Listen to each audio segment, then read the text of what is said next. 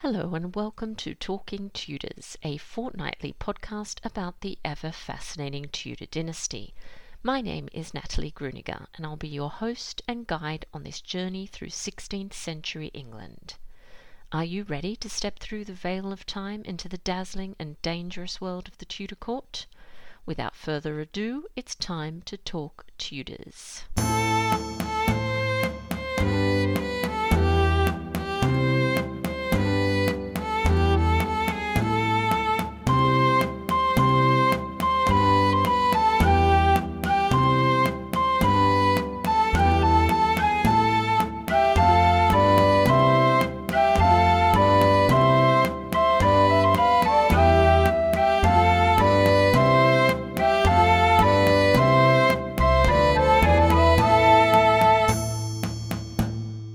Hello everyone, welcome back to Talking Tudors episode 134. I'm your host, Natalie Gruniger, and I'm so glad that you could join me. As this is the first episode of the month, I'd like to begin by thanking the wonderful patrons who continue to support this podcast and welcome patrons who joined the Talking Tudors family in October. A very warm welcome to Kat, P.A. Herman, M, Lacey, Jazz, Lisa and Gillian. I'm so very grateful for your immense generosity and support. If you love the podcast and tune into every episode, perhaps you'd consider becoming a Talking Tudors patron.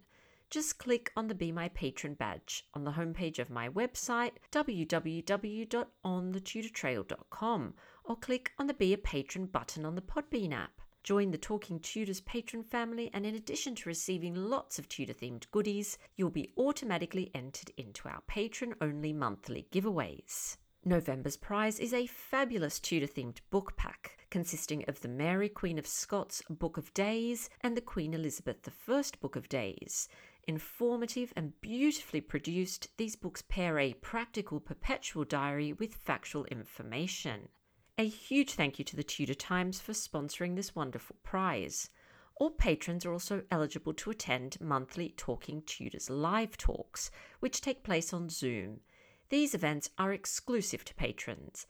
At the end of the month, I'll be chatting to Adrienne Dillard about Jane Boleyn, Lady Rochford. Please get in touch with me if you'd like to register for this event. You can also support the podcast and share your love of Tudor history with the world by buying Talking Tudors merchandise. There are a number of designs and products available, including phone cases, notebooks and apparel. New items will also be added over time. Check out all the products at talkingtudors.threadless.com.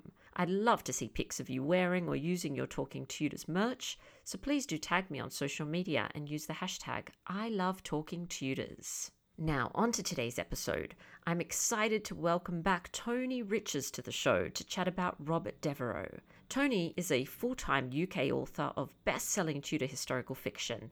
He lives in Pembrokeshire, West Wales, and is a specialist in the lives of the Tudors. Best known for his Tudor trilogy, Tony's other published historical fiction novels include the Brandon trilogy, about the life of Charles Brandon and his wives, and an Elizabethan series. For more information about Tony's books, please visit his website, tonyriches.com. Our conversation's coming up straight after this short musical break, courtesy of guitarist John Sayles.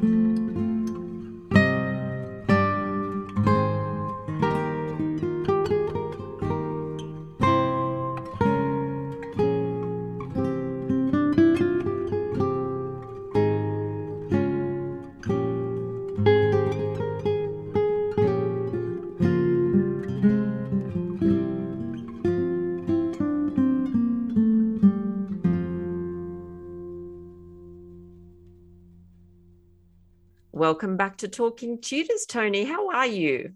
I'm great, and I really appreciate you inviting me back again, particularly to talk about the Elizabethan Tudors, because I've Yes, been immersed in them for the last 2 years. fantastic. Well, And before we dive that's into that, do fantastic. you want to just introduce yourself to everyone and just tell us a little Yes, bit about your background? yeah, I'll give the short version.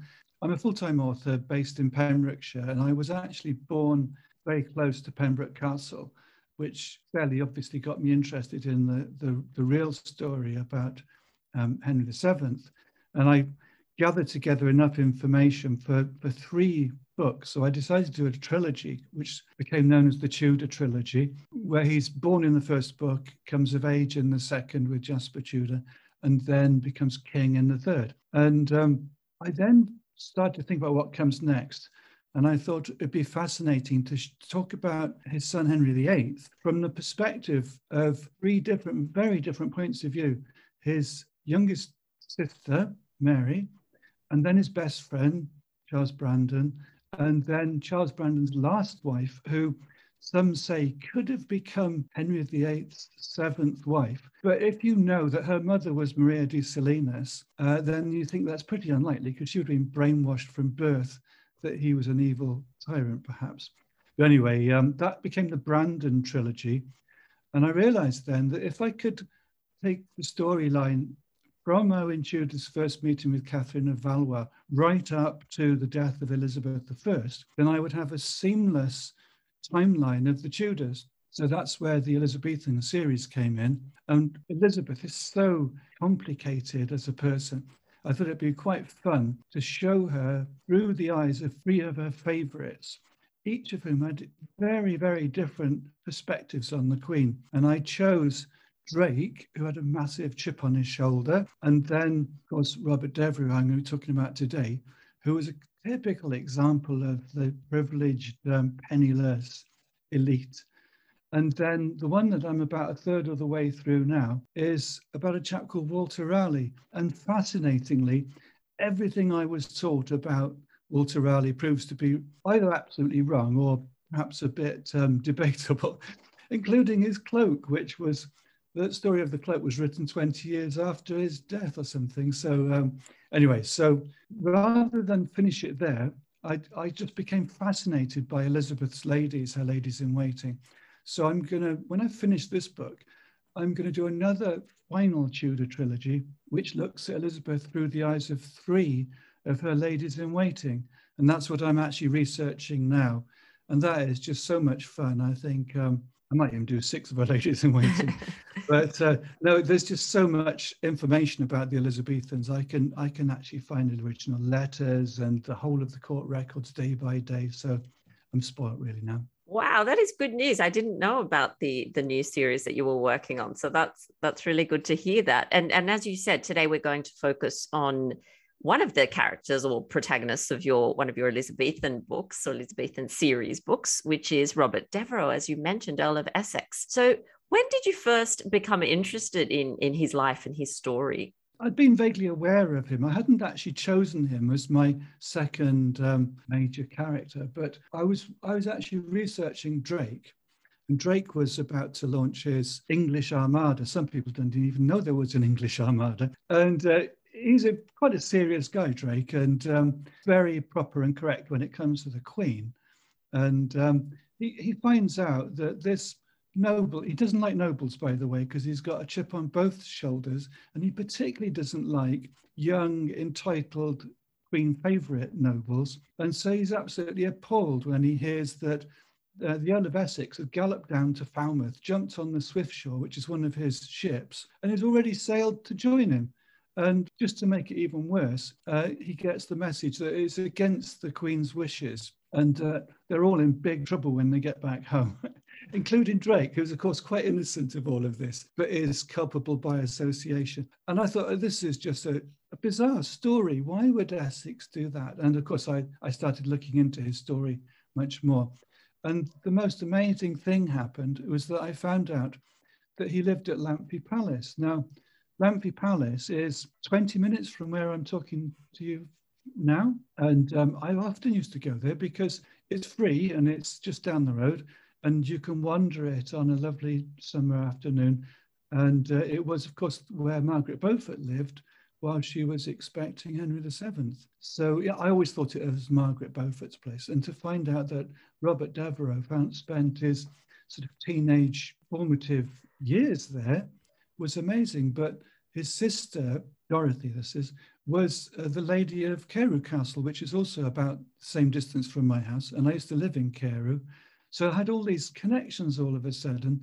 And the research, was during the lockdown, was right on my doorstep. Literally, I could go there, get a sense of the place. And I'd already been to Ireland, to Dublin, and walked down to the waterfront. And so I had a real sense of the geography of all of that. And he seemed an ideal character for looking at the Queen from a very different perspective. Absolutely. You're so lucky to have all that wonderful history on your doorstep. No doubt about that. And so tell us a little bit. Sorry. I said, I feel privileged. Yes. And I'm glad that you realize it, because sometimes when you've got it, so close, you kind of, I might get there one day. That's really good. So, Tony, can you tell us a little bit more about Devereux's early, like his family perhaps, and his early years? It's interesting because most people didn't have a clue about his mother, Lettice. And then recently there's been a Who Do You Think You Are on BBC, which has been going into great detail about her family. And so all of a sudden, everybody's quite well informed about it. But he came from what we would now call a very dysfunctional family, because they lived at Chartley Manor, and there was Robert with his two older sisters, and also his younger brother, Walter. And their father was absent most of the time because he'd been tricked by Elizabeth into fighting in Ireland at his own expense, which was typical of her. She kept promising that she would send him money for his troops, but he was just using all of his money. He'd been made the Earl of Essex as a sort of sweetener, but it meant nothing if he had no money left. And then Robert's mother, of course, was Lettice, or Lettice, as the BBC call her. Interesting. But she was absent as well. So she was always off enjoying herself at parties, and with a certain associate of hers called Robert Dudley. And so while her husband was away in Ireland, so the children were left to almost go feral. They had a whole succession of tutors, but they were having quite a good time at Chartley Manor. And then all of a sudden there's this hammer blow, which is that a messenger comes through that his father has died in Ireland, and all of their lives change in an instant, because basically what happens is, in his father's will is a provision that Robert, as his oldest son, should be taken into the care of William Cecil. And so, straight away he's torn away from his family home and into this very strange world of the Cecils. Yes. And, in one step, he's really in a privileged environment. He's obviously aware of what his mother's up to, because he's 9 years old. We have to remember 9 years old in those days was slightly different to when I was 9 years old. I think 9 years old now are quite worldly wise as well, aren't they? Yes. So his childhood was quite troubled. And his mother wasn't really a mother to him, and that's quite a key thing later on.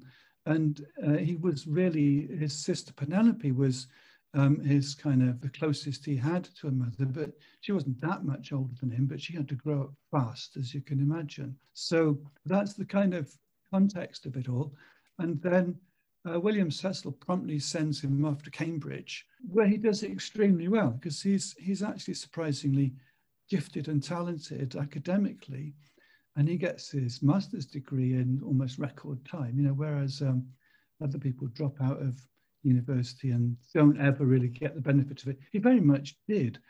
So on top of everything else, he ends up with really quite a solid education from the best tutors in the country.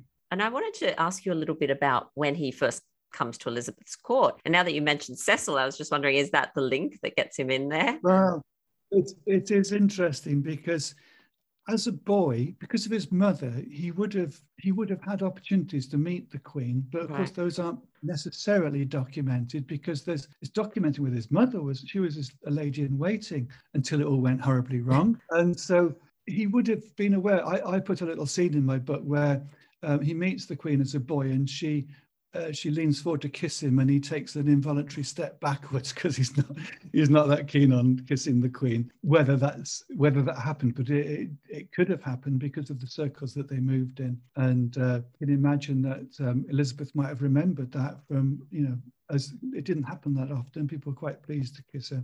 He properly met her after he'd finished at Langley Palace, and he'd finished at university and everything like that. And he actually went to court in 1585 and was properly presented as the Earl of Essex. So he was penniless, and she was arguably the richest woman in the world, certainly one of the most powerful women in the world. He had virtually no power whatsoever and was living almost like a serf at Langley Palace. They were living a very rural, agrarian sort of life there. And so she had everything that he wanted, power and the money. And he was right enough to think that it was within his grasp. And of course, he had the youth and the vigor, and he was quite a striking figure. He was, head taller than most of his contemporaries, and not frightened to speak his mind, and definitely not, whereas Drake would fall to his knees and stutter and be quite terrified of her. Essex treated her like his mother, really, probably with even less respect than he might have treated his mother, because she was quite serious character, really. And the Queen would encourage that because of the effect on her other courtiers, is that she would enjoy the looks on their faces when he's being flippant with her, or not necessarily bowing and all that kind of thing.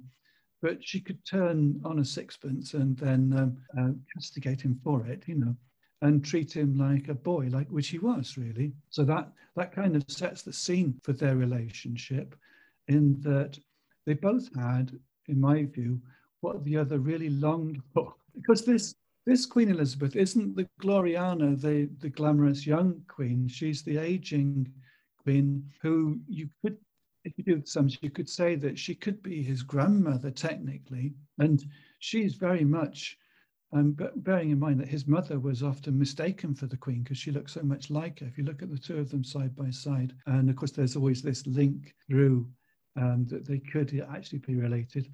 So when he looked at the Queen, he would think of her more like a grandmother figure, but in a very calculated way. Yeah, and so when he arrives at court, I think so Elizabeth's in her, if I can do my maths correctly, in her 50s at around that time that he gets there. And what positions is he working in? Does he have an official position, or is he just kind of loitering? Well, what happens, as we know, is that his mother marries Robert Dudley, much to everybody's horror. Cool. I think that the person that made that happen was his grandfather on his mother's side, Sir Francis Knollys, who was a powerful figure at court and an old school Protestant, and really wasn't happy with his daughter cohabiting with Leicester. That was just not going to happen. And so he probably held a gun to their head in somewhere. And the consequences of it, of course, was they all got banished from court. Eventually, the dust kind of settled a bit, but although Lettice was never accepted back again, we know that Robert Dudley was kind of always present, wasn't he? At the time, Leicester was master of the horse, and I think that it was within his gift and influence to pass that job on to Essex, you see, because interestingly, Charles Brandon was master of the horse as well, and on his garter stall in St. George's Chapel, it says Meister of the Horse, which is like almost something out of Game of Thrones. Yes, but that's a powerful job, because it means whenever the Queen goes out riding, Essex is there at her side. He's in charge of the stables and everything like that. But he's also able to have patronage and do favours or promise favours and never do them, which was probably more his style. And it was paid as well, paid work for very little real effort. So he thought it was quite a good number, Master of the Horse. Whereas Robert Dudley, of course, didn't really care one way or the other, whether he was Master of the Horse or not, I don't think. Yeah, fascinating. And so you talked a little bit about the fact that obviously Essex is young, handsome, witty, charismatic. So obviously Elizabeth's attracted to all of that, and she, as you said, likes to see how the others didn't like it, and that competition that she enjoyed around her. But to tell us a little bit more about why and sort of how he becomes one of the Queen's favourites, I suppose. Yeah, he calculated how he could actually get access to whenever he wanted it. And there's lots of records of things like Anthony Bagot wrote to his father that they play cards till the small hours of the morning. And that was probably true because they both encouraged each other. They both brought out, you could say, the worst qualities of each other in terms of appropriateness, because there were strict protocols about when the Queen was allowed to be alone with any man at all, and whether they were alone or not. They certainly used to. He was around there all the time, and getting all sorts of favors, getting grants of land, slowly getting back all his father's properties that had been confiscated, including Chartley Manor. The Queen, not only did she get away with having to repay his father all the money, his own money that he'd spent on the Irish campaign, she confiscated most of his properties in lieu of his debts.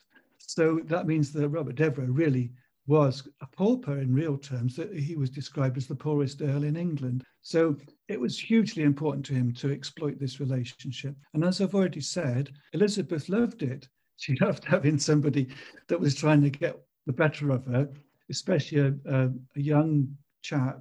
And she liked the court gossip about it, and she probably encouraged people to speculate as to whether there was anything going on. My own view is there absolutely was not anything going on, because firstly, there's no real evidence of it at all. And secondly, Robert Devereux had his pick of ladies around and, did actually have a whole string of affairs and relationships going on. And of course, eventually he married, of all people, Sir Francis Walsingham's daughter, who was also called Frances, spelt with an E. And sadly, he just carried on as normal. Although he'd married this incredibly bright and astute woman, he consistently underestimated her for the whole of their marriage. So he had affairs behind her back, blatantly fathered children and all sorts of things.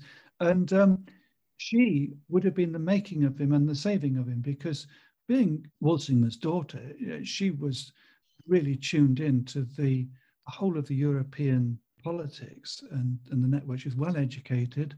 And I felt really sorry for her, quite honestly, because what a life, Yeah, that is quite tragic. Do we know what her father thought about how Oh, he was died. treating her?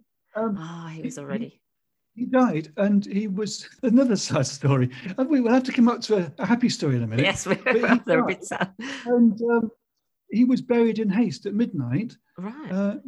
Because if they didn't do it quickly, he was so much in debt that his debtors might have realized and swooped like vultures. And so that was all a bit sad. What a ignoble end for somebody that did so much for Absolutely. Elizabeth. I'm tempted at some point in the future to write a book about Walsingham's life as well, because what a character he was, The present day spin doctors got nothing on him, because he had a proper European network of informers, both on the Catholic side and the Protestant side, the whole time. So nothing is like a spider in the middle of a web, isn't it? Nothing could happen anywhere without him knowing the truth, really. Yeah, we're spoilt for interesting characters in this period, aren't we? Yeah. And what about, so Robert Devereux's father, as you said, was in Ireland. Tell us about Devereux's military career. We have to picture this. I started seeing him like an oversized puppy, because he had far too much enthusiasm, a tremendously inflated opinion of his own abilities, and just if he was to just hesitate for a moment and think, he had no military training or experience really, and he was appointed as a commander of men. It reminded me a bit of the First World War, when if somebody had been to university, they became the captain or the major or whatever, and they had much better experienced and qualified men under them, and they used to send them over the top. And his experience was like that because he did get sent off to the Netherlands with Robert Dudley. So he had every opportunity to learn from somebody who knew how to command men and how to behave in battle and all that kind of thing. But that was all a trick because at the time, Elizabeth had let it be known that she wanted to imprison Mary Queen of Scots at Chartley. And Robert knew that if that happened, he might lose Chartley and never get it back again. So he was making an issue of it. So she just sent him abroad, basically. And as soon as he'd set foot on the ship, she put Mary at Chartley. So she didn't promise not to, by the way, but that's what she actually did. But he got nothing, quite honestly. And he used to charge into battle with the cavalry at the front as if he was a skilled cavalryman. And of course he wasn't. And through luck, more than anything else, he survived most of it. And then later on, I mean, there's several campaigns, but I'm thinking of particularly when he was with Drake and they went to the siege of Lisbon, and basically Drake put Essex as the rear guard. The rear guard isn't a great job because basically everybody else, including Drake, scarpers quickly if things are not going in their favour and goes to a place of safety, and the rear guard protect the stragglers, sort of thing. And right from the start, there's an account of how Essex gets rowed ashore in his boat and dives into the water in his armour, and his men follow him, but some of them can't swim and they drown, and there's all this kind of thing before they've even set foot ashore. But as commander of the rear guard, he realises he's been stitched up a bit. And the story is that he goes to the gates of the city and plunges his lance into the gates and challenges anybody who wants to come out and have a fight. Now's your chance. Sort of. I don't know who recorded all of the details of that, but it's a great story, which I think sums up his character. Fearless, but also recklessly foolhardy. It's just so intriguing. I've put in my blurb that he's one of the most intriguing men of the Elizabethan court, and that's quite a claim, isn't it? Given the other characters there at the Elizabethan court. But who else would have done that? Can you imagine William Cecil doing that, or Robert Cecil? None of them would. Even Raleigh raised an eyebrow at that, and Drake, of course, was not at all surprised. It was exactly what he would expect. And Tony, tell us about what happens, his behaviour and his actions during the campaign in Ireland, and what happened when he returned to London. This is where it all starts going horribly wrong. There's a couple of things I need to say. Firstly, that having been to Ireland and explored it quite thoroughly, I have a huge respect for the Irish, and I'm appalled by the massacres at Rathlin Island and all those sort of things that happened with all of the three people that I'm writing about in this Elizabethan series. They were all culpable in different ways. But Essex was sent away again. He was making a nuisance to himself. So he was sent away to be the sort of Lord Marshal of the English troops in Ireland and to Dublin. And at first he was quite excited because he was able to redeem his father's work, because he was able to finish the job that his father had started. So there's a kind of circularity to it here. By the way, I've got a theory that his father was actually poisoned. The history books say that he died of dysentery, but there was a lot of poisoning going on. It would have been so easy to poison him because his servants were Irish. He didn't treat them very well at all. That's documented. And it would have been such an easy thing to put some, I don't know, digitalis in his soup or something like that, because he died in agony over 3 days, which sounds to me more like poisoning than dysentery. But anyway, but that's at the back of Robert Devereux's mind. And he actually has the job of going from castle to castle inland into Ireland through the worst kind of country for being ambushed by what they called the rebels. That's the local inhabitants are called the rebels. So if you're a rebel, then you're allowed to be just executed without trial or anything. But these are, in fact, the inhabitants of the country. And then he would go to the castle, ransack it, claim it in the name of the Queen. And then the next day they'd back up and move on to the next castle. Sometimes the lords would surrender to Queen or the Crown And so it was a more amicable arrangement, but generally it was quite a vicious business. And of course, very high risk for Robert Devereux, because several times he nearly got killed. He gets separated from his men and all those sort of things. And then he has the opportunity to meet the Earl of Tyrone, and without any authority and completely against Elizabeth's wishes. Elizabeth wants to colonize Ireland, carve it up, and share out the land as favors to her loyal followers. And what Robert Devereux does is does a deal with Hugh O'Neill and then decides to come home. So that's two bad things, because he knows he's not supposed to come home without permission. He's not supposed to do any deals without authority. Worst possible scenario. And when he comes home, he's almost a social outcast, because nobody's impressed by that. They don't care about the detail of it, of course, and they had a very different perspective on it as well. And so what year was that, Tony, that he went to Ireland? We seem to have sort of skipped past the Spanish Armada. And I was going to mention, of course, that in 1588, then not only was there the Spanish Armada, and Robert, interestingly, was at Elizabeth's side when she gave the speech at Tilbury. And of course, then Robert Dudley dies.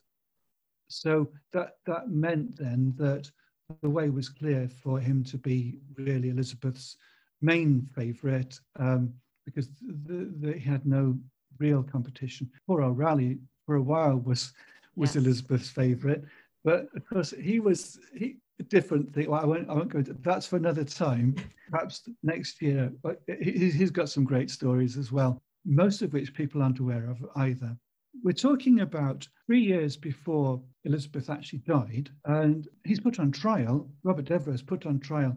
I'm not talking about the big trial in Westminster Hall. I'm talking about basically to have all of his assets stripped from him, and to basically any money that he's managed to accumulate, any land, that Elizabeth wants it back for the crown, really. So Elizabethan trials are rather curious things. Well, Tudor trials generally, aren't they? Yes. Can't think of any where I think, that was justice being that was a fair trial. Yeah, that's right. And he just gets very bored with it all. He's inherited what is now called Essex House on the Strand, and he gathers around him various people that he's come across in his travels, like Henry Wriothesley, who he was in Ireland with, and they bring out the worst in him. They encourage him to do all sorts of outrageous things and to tell the people trying to inquire into what really happened where they could go with their inquiry and all of that sort of thing. And they just have a whole series of parties. He invites his sisters around. So he basically barricades himself into Essex House in the Strand. Well, that's not a very good idea, is it? What he should have been doing was going on his knees to the Queen and humbly begging her forgiveness in front of everybody. She would have liked that, I think. And perhaps even said, I tell you what, I'll go back to Ireland humbled, and at my own expense, I'll put right the wrongs and I'll win Ireland back for you, and all of that, which other people did, by the way. But he didn't do any of that. Instead, he carried on partying. That's where it really started going wrong big time. Because if he'd not done that, if he'd gone to the Queen and basically prostrated himself, it would have been much harder for things to end up as they did. Yes, exactly. And you mentioned the word reckless before, and that comes up a lot, I think. So in 1601, instead of doing all the clever things you've just suggested, he in fact attempts to mount a rebellion. He thinks that's a good idea and try and overthrow the government. So what pushed him in the end to this just crazy plan? We have to be clear that he wasn't trying to overthrow the Queen. Right. He was trying to save her from her corrupt advisors. That's what they always say, Tony. That's what they always right. He liked the Queen. He was like his grandmother. Yeah, true. But sadly, the very people that she sent to talk sense into him were the members of the Privy Council, who, in his book, were the corrupt advisors. So he reacted badly to that and sent them packing. In fact, he imprisoned them in Essex House for a while, which was a really bad idea as well. It's one of the worst things you can do. And then, encouraged by those around him, he decides to march it's almost like a protest march these days, we would imagine, like imagine a load of students on a protest march. It's not an assault on the army. It's not a coup. It's marching down the Strand. He lives on the Strand, so it's outside his front door, basically, to the Lord Mayor of London, who he believes will back him, because he believes the Lord Mayor of London agrees with him that the advisors are all corrupt and evil and giving the Queen bad advice. When he gets there, he finds he's facing a small army of people. And what he should have done was laid down his sword and said, I'm sorry, this is just not what I expected. But the story is that one of his followers fires a shot. It's a classic thing, isn't it? Somebody fires a shot and then it all goes to pieces. And he just about manages to escape back to Essex House. And then it's so easy to surround somewhere like that when you've got a whole army. And so he had no choice. It was too late to do anything then, because the so-called corrupt advisors at Privy Council could happily point out that what he'd done was committed an act of treason and should suffer the treason, the penalty for treason, which is, the worst kind of death. But of course, he's persuaded to surrender rather than fight to the death in Essex House, which he probably would have been tempted to do, actually, knowing him. But he surrenders and he goes to Westminster Hall, which, have you been to Westminster Hall? Have you been inside? Yes, yes, I have. That's an experience, isn't it? That's amazing. Because stand in Westminster Hall, I didn't have it to myself, but it felt like I did, because it's such a cavernous place. Yes. You can stand there and think, wow, this is where so many things have happened, from, Winston Churchill's funeral to the trial of Robert Devereux. Cleverly, he decides the best person to defend him is himself. So instead of having a whole array of top lawyers who get them on technicalities, he decides to tell the honest truth, and everything will be fine. He believes that the Queen loves him, and she's punishing him by putting him on trial. Two people that he basically relied on throughout his life decided this was the perfect moment to make a name for themselves. That was really quite an awful thing. Robert Cecil, we have to remember that he grew up with Robert Cecil. If you wonder why I hesitate sometimes, I'm trying not to put spoilers in, because there's some things I found out that are in the book that I would prefer readers, if they want to read the book, to discover as they go along. But basically, the whole thing about Robert Cecil is that he feels he was insulted and wronged by Robert Devereux's testimony, and decides to really fall on his knees and plead to the judges that completely different perspective on the whole story, And then the other person, this was a real shock for Robert Devereux, was Francis Bacon. I don't know how much you know about Francis Bacon, but he was a Machiavellian character, and he's another one you could write a whole book about. And it was Francis Bacon that he employed to help him learn how to be a politician. And so they worked together, they lived together for quite a long time, and he trusted him implicitly. And when the judges said, has anybody else got anything else to say before we deliberate, Francis Bacon stands up and does a complete and eloquent character assassination on Robert Devereux, which is almost like the final straw, And from that, there is no going back, because he describes it as one of the clearest treasonable acts that there could be. And if they let him off with it, then where does that leave the country? So it's very sad, I think. They can only come to one conclusion, really, after all of that. But to be let down by somebody that you grew up with as a boy, you know what I mean? And also somebody that you trusted and confided in for years, that must have been pretty awful, quite honestly. Yeah, what an incredible scene. That was not when I was at Westminster Hall. I was there more thinking about the trial of the men charged alongside Anne Boleyn, but I didn't think of that trial. But that's an interesting one to ponder while you're there as well. Oh, one of the fascinating things about writing about the Elizabethan court, when I started writing about Owen Tudor, I had to be like a real detective, digging out any mention that was valid, with the Elizabethan court, the whole trial of Robert Devereux is just available with a quick Google, and all all different accounts which actually tally with each other, contemporary things in court records. There's so much documentation, and his letters, of course. I've got 2 volumes of his letters. Really, you develop a picture of it which is so vivid that it's quite compelling, really.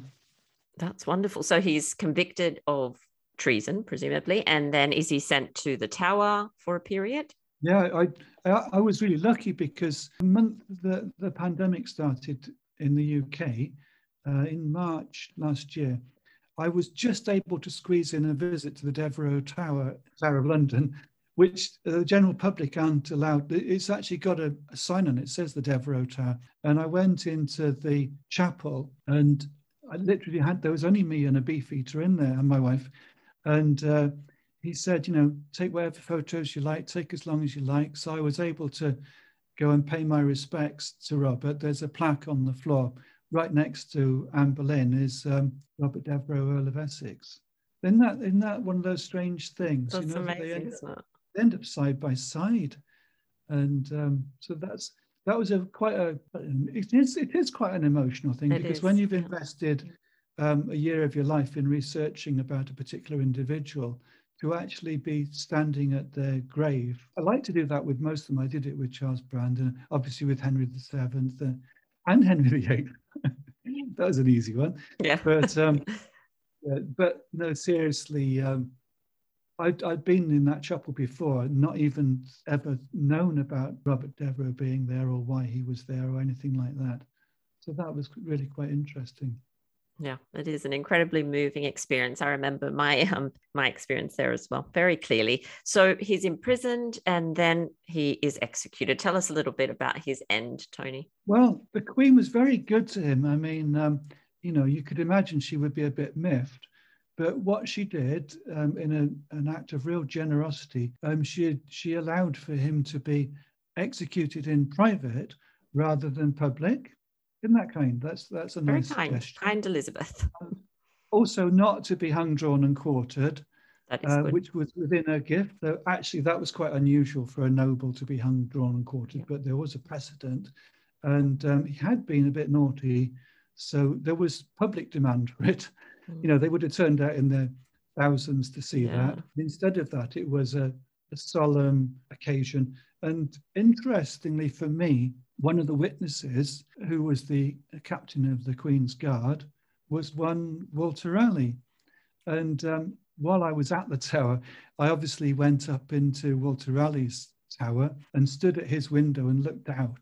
And it almost makes the hairs on your arm stand up to think that I put my hand on the window ledge, and that is exactly what he would have done. I wasn't able to do that in the Devereux Tower because there's a debate about exactly where he was imprisoned and which cell and all. But with Raleigh, there's no question of it. It's, he's got his cell in his tower and all of that kind of thing. And I would recommend to anybody, whoever goes to London, if you go to London and you've not been to the Tower of London, then go and visit the chapel, definitely, but also the towers as well.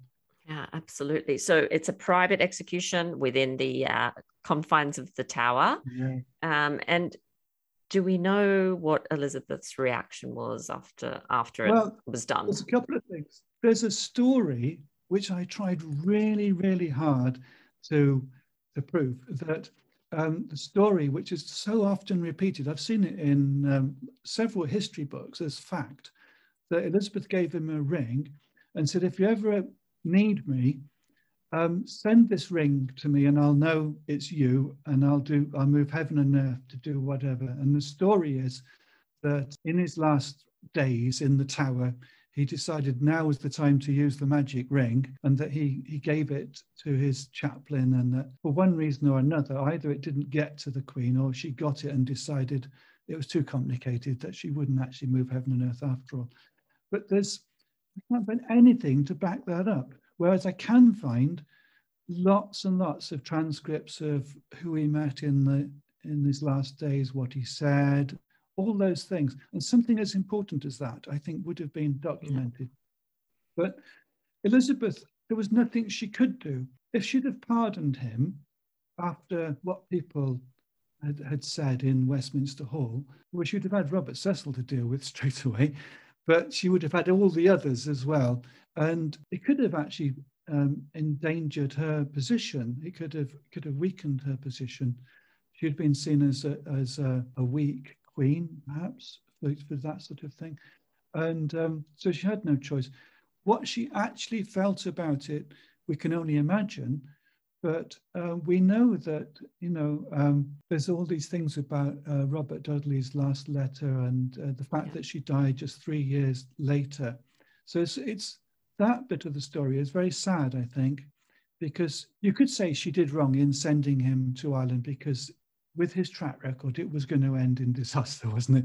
He was either going to get killed or he was going to do something daft. He wasn't going to beat the Irish and come back victorious, was he? That was not going to happen. And she should have known that, I think. Another tragic Tudor story to end with. Now, have to find one with a happy ending. I have actually got some with happy endings. The stories of her ladies in waiting tend to be a lot happier, I think. So I'm looking forward to the next 3 years doing this. Yes, that sounds so good. And now, Tony, before I let you get on with your day, I have another question for you. And that is, obviously, you spent a lot of time researching Robert Devereux and immersing yourself in his life and his times. And you've painted a quite a clear picture of the sort of man that he was already. But can you just sum him up for us in your research? Who's the man that you encountered? Yeah, I mean, it's a bit like in all three cases of these Elizabethan favourites, I start off not liking them because Drake wasn't a particularly likeable character. Then, Essex was an idiot, and then even Raleigh was liked by nobody apart from himself, really. So I had to find some redeeming features, and I started to think about the family background he came from. It was a dysfunctional family. He was damaged as a child by his upbringing, by tutors, his mother's absence, his father's absence. And my first degree is in psychology, and the psychology of the relationships is perhaps a thread which runs, I'd like to think, runs through from Owen right through to the death of Elizabeth. Fairly recently, it was in the 30s, they first started coming up with the idea of social intelligence, which is now called emotional intelligence. Yes. And if you look up symptoms of lacking emotional intelligence, it is almost a perfect description of his character, in that they act in haste impetuously and think about it afterwards with great regret, rather than what most people would do is think, hang on a minute, if I agree to do that, then these might be the consequences. He just acts and then afterwards thinks, damn, that was a bit of a mistake. I won't learn from that, And failure to empathize with other people, that's emotional intelligence. He didn't see through Francis Bacon until that moment in Westminster Hall. That's my take on it, because he was absolutely speechless that his best friend, or one of his best friends, would be so, it's like et tu brute sort of moment. Yeah, you know what I mean? But he couldn't cope with it. And also there's a whole wealth of things like being tuned into how other people's emotions are, which he didn't really ever succeed at. And, that was the downfall of his marriage to Frances Walsingham, I think, was that, in my view, he consistently underestimated her. And that was a massive, massive mistake. And if he'd have just for a moment sat and listened to her advice, because she had good reason to give him the best advice that she could, didn't she? That she was his wife. And, the story is that he didn't even ask to see her when he was in his last days in the cell. She didn't want to see him, you know what I mean? So that's all consistent with somebody who's got mental health problems, and that's specifically relating to an absence of emotional intelligence. I mean, the corollary of that is if you've got too much emotional intelligence, then that's just as crippling in a way, because you're terrified to ever give anybody proper feedback. Yes, All those yes, yeah. hypersensitive then. So there's a happy middle ground, which most of us do without even thinking about it. And my view is that things like the death of his father, he carried those with him all through his life, not as a positive thing, but as a kind of benchmark that he had to like at least meet up to or exceed, which is quite sad, isn't it, really? But I'd like to think that the book that I've come up with is not too downbeat, because it shows his flamboyance and his enthusiasm and his bravado. I said he's like a big puppy. I found accounts where he, if asked, he would say that he was a gifted and talented dancer. What he didn't realize was they were all laughing at him, not in the right way. They're laughing behind his back because he was clumsy, stepping on people's feet, tripping over, getting the steps wrong. And that is, I mention that because I think that's how he lived his life. And you can see it in his letters, you know. His letters are full of things that you would think twice before putting in writing, for example. What an intriguing character. I can see why you became, and why you felt a little bit sorry for him as well. I kind of feel like that in the end as well. So Tony, the very last thing that I ask my guests is for a Tudor takeaway. So something for our listeners to perhaps explore after the episode. Do you have a takeaway for us? I've got 2 or perhaps 3. Fantastic. That's, how do I do this? That's the plug for the book, by the way. I had that picture commissioned by an artist because I didn't actually want to use the familiar portrait. The other day I bought this book, which you might even have, Amy License's. Wood, Smoke and Sage. Yes, I don't have it yet, but it looks fantastic. Right. This is a must buy, not even for Christmas, but you need to get it now. Beforehand, all right. What an inspired idea. That this is a book I cherish, by the way, and it's looking at the Tudors through the 5 senses, and such a clever way of going about it. Because what infuriates me is the 2-dimensional picture of the Tudors that children are still being taught at school, and then through this we're thinking about the sights and the sounds and the smells and the textures of their clothing and all those things. And I read it.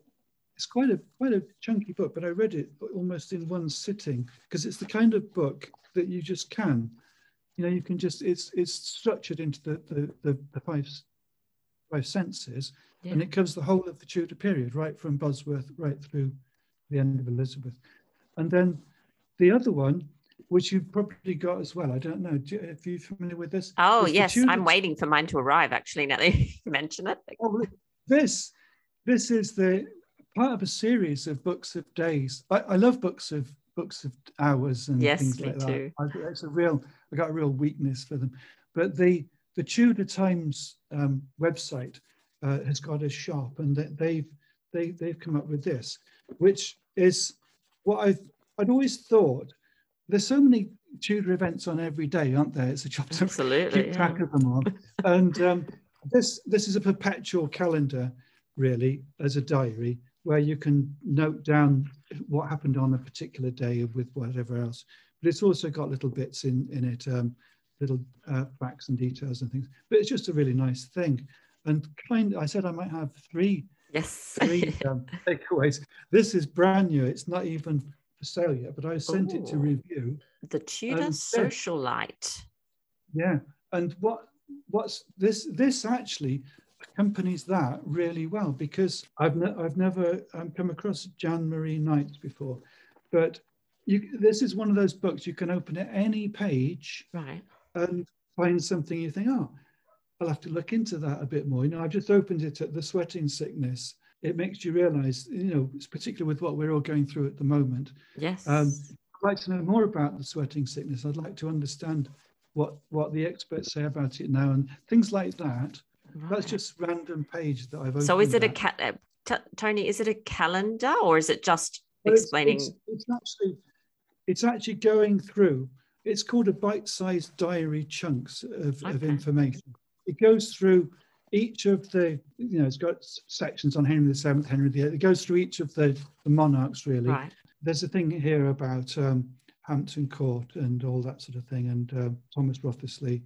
And this is one you dip in at any time. You don't have to read it. Right, yes, you can just open up. If you think of it like a Tudor diary of events, which is quite esoteric, really. But for anybody that really is fascinated by the Tudors, there's a lot of thought-provoking snippets in there. Does that make sense?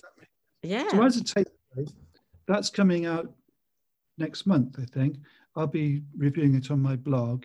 It's quite a hard book to review, actually, because if you don't know anything at all about the Tudors, then everything in there will be new to you. Yes. And if you're a Tudor nerd, then you'll think, well, there's a few bits and pieces that I didn't know, whatever. So there's something for everybody, I would say. Fantastic. And for our listeners, just going back to the Book of Days, Tony's one that he was just holding up and showing me was the one on Elizabeth. And I believe I know there's a Mary Queen of Scots one. So there's a few for people to choose from. So if you just type in Tudor Times, then you get through to them fairly quickly. But I love it. I think it's a nice thing as well. Absolutely. Yeah, it looks nice, doesn't it? It's a nice gift, isn't it? It doesn't go in the bookshelf because I refer to it enough. That's right. Yeah, exactly. Around, and I think these other two books that I've mentioned, Wood, Smoke and Sage, is not a book that I've read and then put on the shelf and then I find again in 2 years' time, which happens to a lot of my books. It's been sort of around the house. I'm sure Amy will love to hear that feedback that you've just given. And she's done really well. Yeah, absolutely. And as my listeners know, every time someone mentions a book, Tony, you know what happens to me? I go and purchase more books, even though I say, that's it, I've done my purchasing for this month. Oh, well, doesn't matter. It's all good. You can never have too many books, I say. I've got a 1-in, 1-out system at the moment. Oh, okay. But that's not going terribly well either. No, I can't part with any of my Tudor ones. That's the problem. I'm slowly getting rid of my Wards of the Roses stuff. Now I'm an Elizabethan. That seems quite a long time ago. Yeah, it does. Well, this has been so lovely to chat with you again and have you back on the podcast and hear about your upcoming projects as well. So I look forward to hearing more about all of that. And thank you so much for coming back and talking Tudors with us. Yeah, well, thank you for having me. It's been great, and hope to come back again at some point in the future to talk about Sir Walter Raleigh. Absolutely. I look forward to it. Well, that brings us to the end of this episode of Talking Tudors. Thank you so much for joining us. I absolutely love to hear from listeners, so if you have any comments or suggestions, or just want to say hi, please get in touch with me via my website, www.onthetudortrail.com, where you'll also find show notes for today's episode. If you've enjoyed the show, please share the podcast with friends and family, and don't forget to subscribe, rate, and review. I also invite you to join our Talking Tudors podcast group on Facebook, where you can interact with other Tudor history lovers and hear all the behind-the-scenes news. You'll also find me on Twitter. My handle is On The Tudor Trail, and on Instagram as TheMostHappy78. It's time now for us to re-enter the modern world. As always, I look forward to talking Tudors with you again very soon.